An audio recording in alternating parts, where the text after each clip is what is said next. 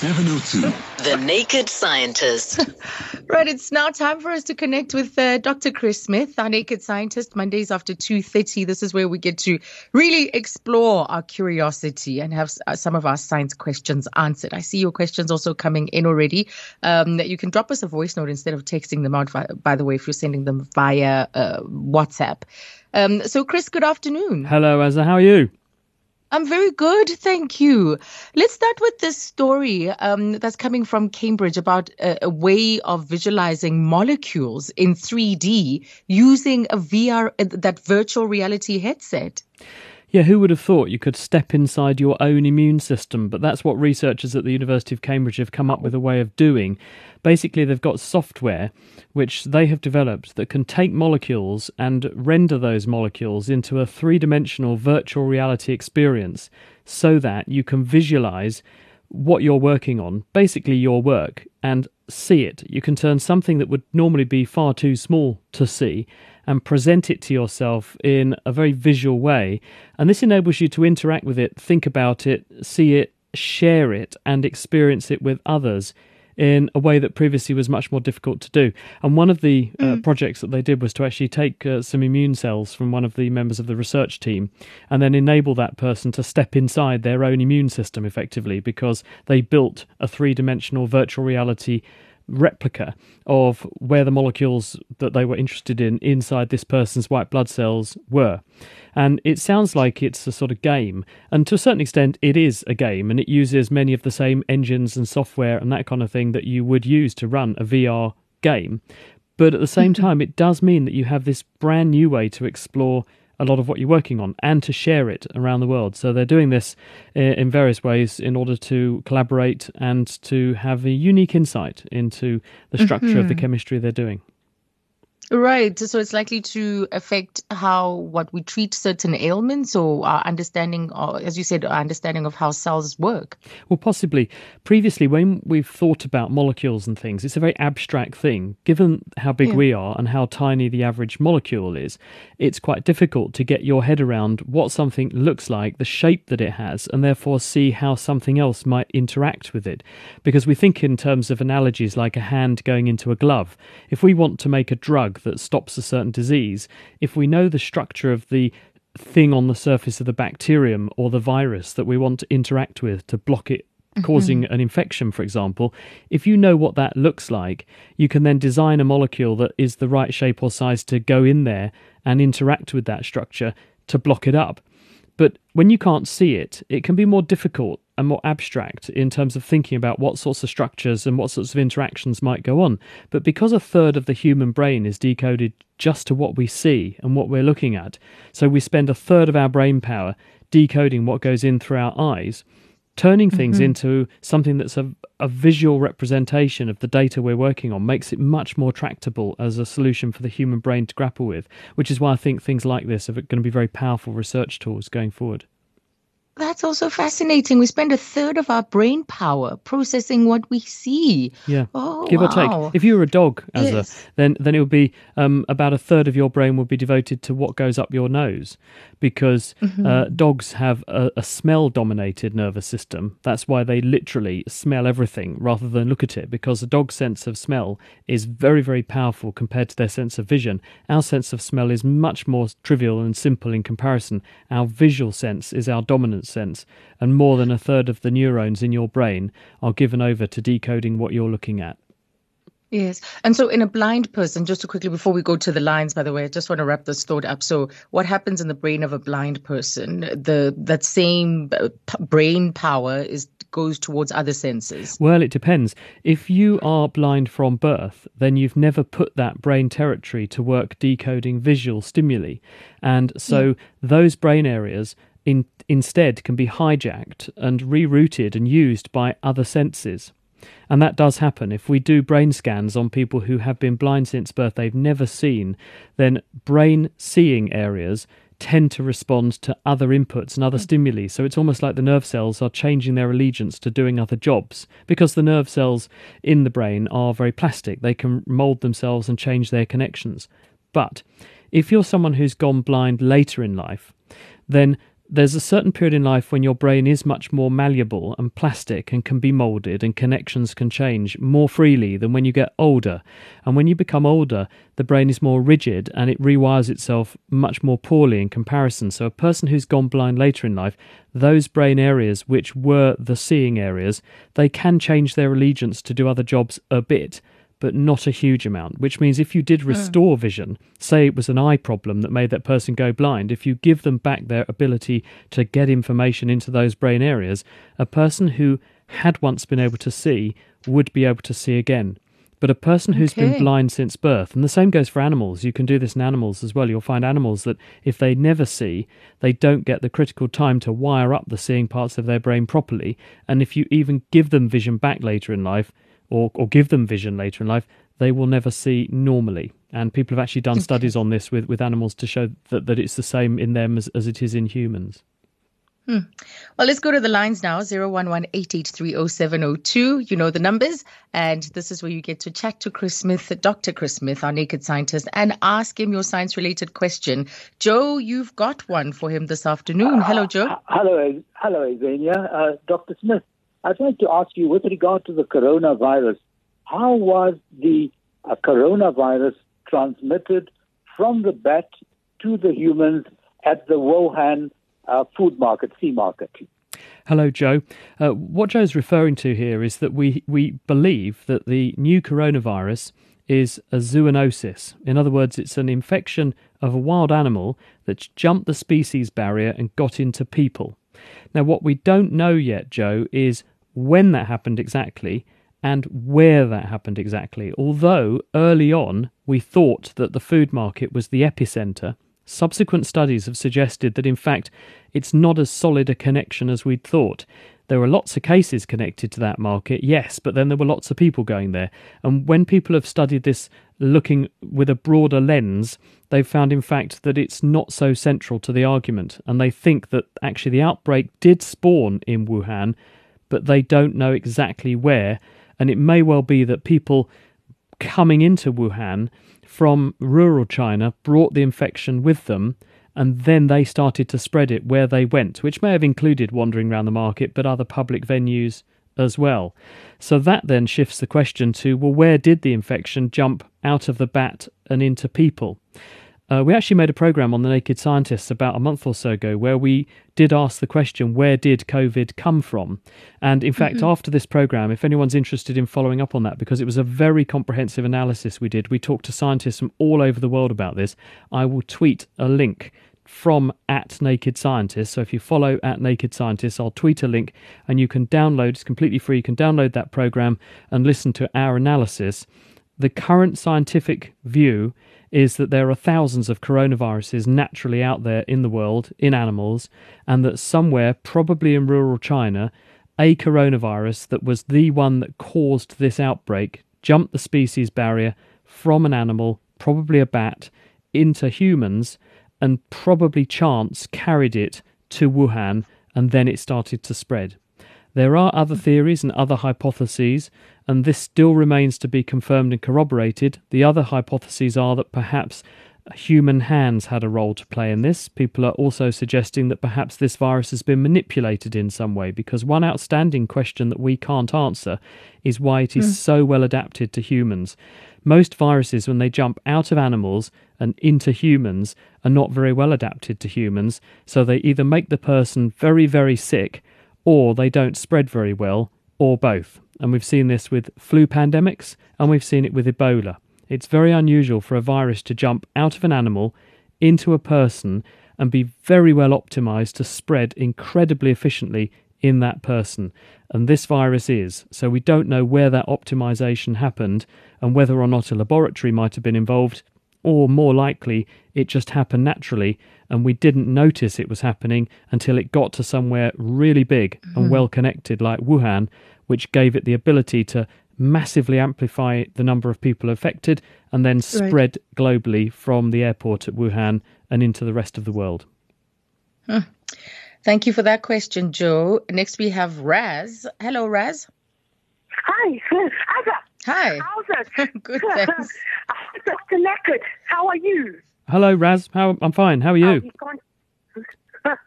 Okay. Listen, you know how we found a way to transplant the heart and the liver, blah, blah, blah, blah, all the organs, right? But there's one organ we haven't transplanted yet is the brain, right? Now, let's say there is some scientist out there who does figure out a way to transplant a dead person's normal brain to a live person who needs that brain. How would that live person be thinking? Would he or she be thinking the old person's thoughts or their own thoughts? Do you know, I think I've met a few people who have been brain donors in this study. No, I'm just kidding. A few politicians. The answer to this question is no one has worked out how to do a brain transplant, because the problem with the central nervous system is, unlike many other tissues in the body, where if you injure part of those tissues, they can regenerate, so they can grow a new part of themselves. If you take a liver, for example, we know that we can chop out 4/5 of a person's liver and give that 4/5 to somebody else, and the 1/5 left behind can grow a new liver. That does not happen with the brain and spinal cord. There is something special about the mammalian brain and spinal cord that when we injure it, it regenerates very poorly. And so if you were to take the brain from a donor person, in order to get it out of that person, you would have to sever the connections it has with the rest of their body. And it would be very difficult to do that without doing damage to the brain and spinal cord. And so therefore, in order to take it out of one person and put it into another person, you might well be able to do that. And people have done head transplantation in experimental animals, and it can be done, and you replumb the brain into the circulatory system to keep its blood flowing in the recipient, and that keeps the brain alive. But because you've had to divorce it from its connections to the host, from the donor body, and you can't reconnect it to the new host's body, it's almost like that individual has locked-in syndrome. They would be conscious, they would be able to do things like see, assuming you took the eyes with the brain. They would be able to smell, assuming you took the smell sense and transplanted that too. But because the connections to the nerves that bring information in from across the body would have been severed, and because the connections that take information away from the spinal cord to the muscles would have been severed, the individual wouldn't be able to feel anything or move anything. And they would still think that they were them. They would still believe that they were alive. They would be conscious, potentially, but they would be as though they'd had locked-in syndrome and wouldn't be able to move or do anything for themselves. So I'd think it'd probably be incredibly frightening and sounds like a nightmare and a very unpleasant experience for the person. Yeah. But they would at least be alive. And so I suppose one view is, if you're going to die, and that's one way to stay alive and at least be able to maintain your thought processes, as long as you trusted people to make sure you had a good standard of living afterwards, then that would be one option. But I don't think it would be a very pleasant experience. But people are working on this problem, because at the moment, when someone gets a brain injury, whether it's they've had a car crash, or they've hit their head very hard, or they have a degenerative disease like motor neurone disease, for example, at the moment, we can't do anything about these sorts of illnesses and damage to the nervous system because the brain repairs itself so poorly. Scientists are trying to study why that is, find out how to surmount that barrier, and if we can, we'll be down the road towards being able to make the brain repair itself much better, and that will mean that things like a brain transplant would become much more feasible going into the future. Fascinating. Raz, thank you for an awesome question. Next we go to Jane in Bryanston. Good afternoon, Jane. Good afternoon, Azza, and good afternoon, Chris. Hi, Jane. I've been fascinated ever since 9/11, and now we've had the blast in Beirut. All that huge amount of concrete from those devastated buildings, where does it go, and what happens to it, and does it get reused or recycled? Hi, Jane. Well, concrete is effectively stone. When we make cement, you take chalky materials like calcium carbonate and you boil them up in a furnace and add some other minerals as well, drive off all the carbon dioxide, and you get something that's effectively lime. You mix that with water and it then reacts with carbon dioxide from the environment and it makes stone again, calcium carbonate and some other minerals. And so it's an amazing building material because it's so hard, but it's effectively rock or stone. Now, when you blow concrete up and produce an enormous explosion, concrete's really good when you press on it, but it's really weak when you pull on it. And a blast will pull concrete to pieces by trying to make it stretch. So that will have the effect, because of the shock wave, of basically like hitting a stone with a hammer. It will smash it into billions of pieces. And so when the building blew up in Beirut, because it had ammonium nitrate, which was potentially an explosive but also used as a fertilizer, enormous quantities stored in that warehouse, that reaction would have released huge amounts of energy, which would have ripped the concrete to pieces and produced fine dust. And the dust would have blasted out in all directions. Because it was some of the particles very light, it would have blown on the wind and blown away and landed in the sea and landed farther inland. Other bits of it would have come down locally as dust.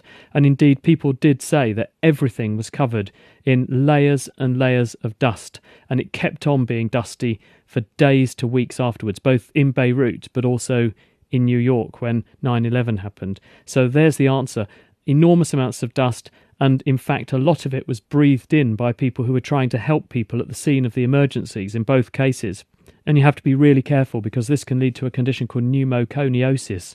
You get dust right down into the bottoms of your lungs, and that can actually be inflammatory and harmful to lung tissue. So you should try not to breathe that dust in, but it is a risk when there's been an area where heavy industry or a devastating event like it happened in Beirut. When that happens, the dust in the air is not good for you, so you should try not to breathe it in. Okay. Jane, thanks for that question. Let's go to our voice notes now. Take a listen, Chris. Azania, can you please pose my question to the scientist? The whole thing about tobacco, how does addiction occur in a human body? Because I'm telling you, since I started smoking sharp, the level of addiction is immense. When I used to smoke cotton, I could even stay maybe for a day or two without smoking if the environment is not suitable, Right now with sharp, I can go for an hour or 2 hours. So what is happening?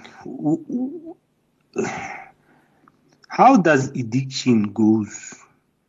I want to find out, because I'm really in a point where I think I need to quit smoking, but I need to understand the technicality, the biological part of it, the mental part. Yes, I can maybe understand, but the nicotine part.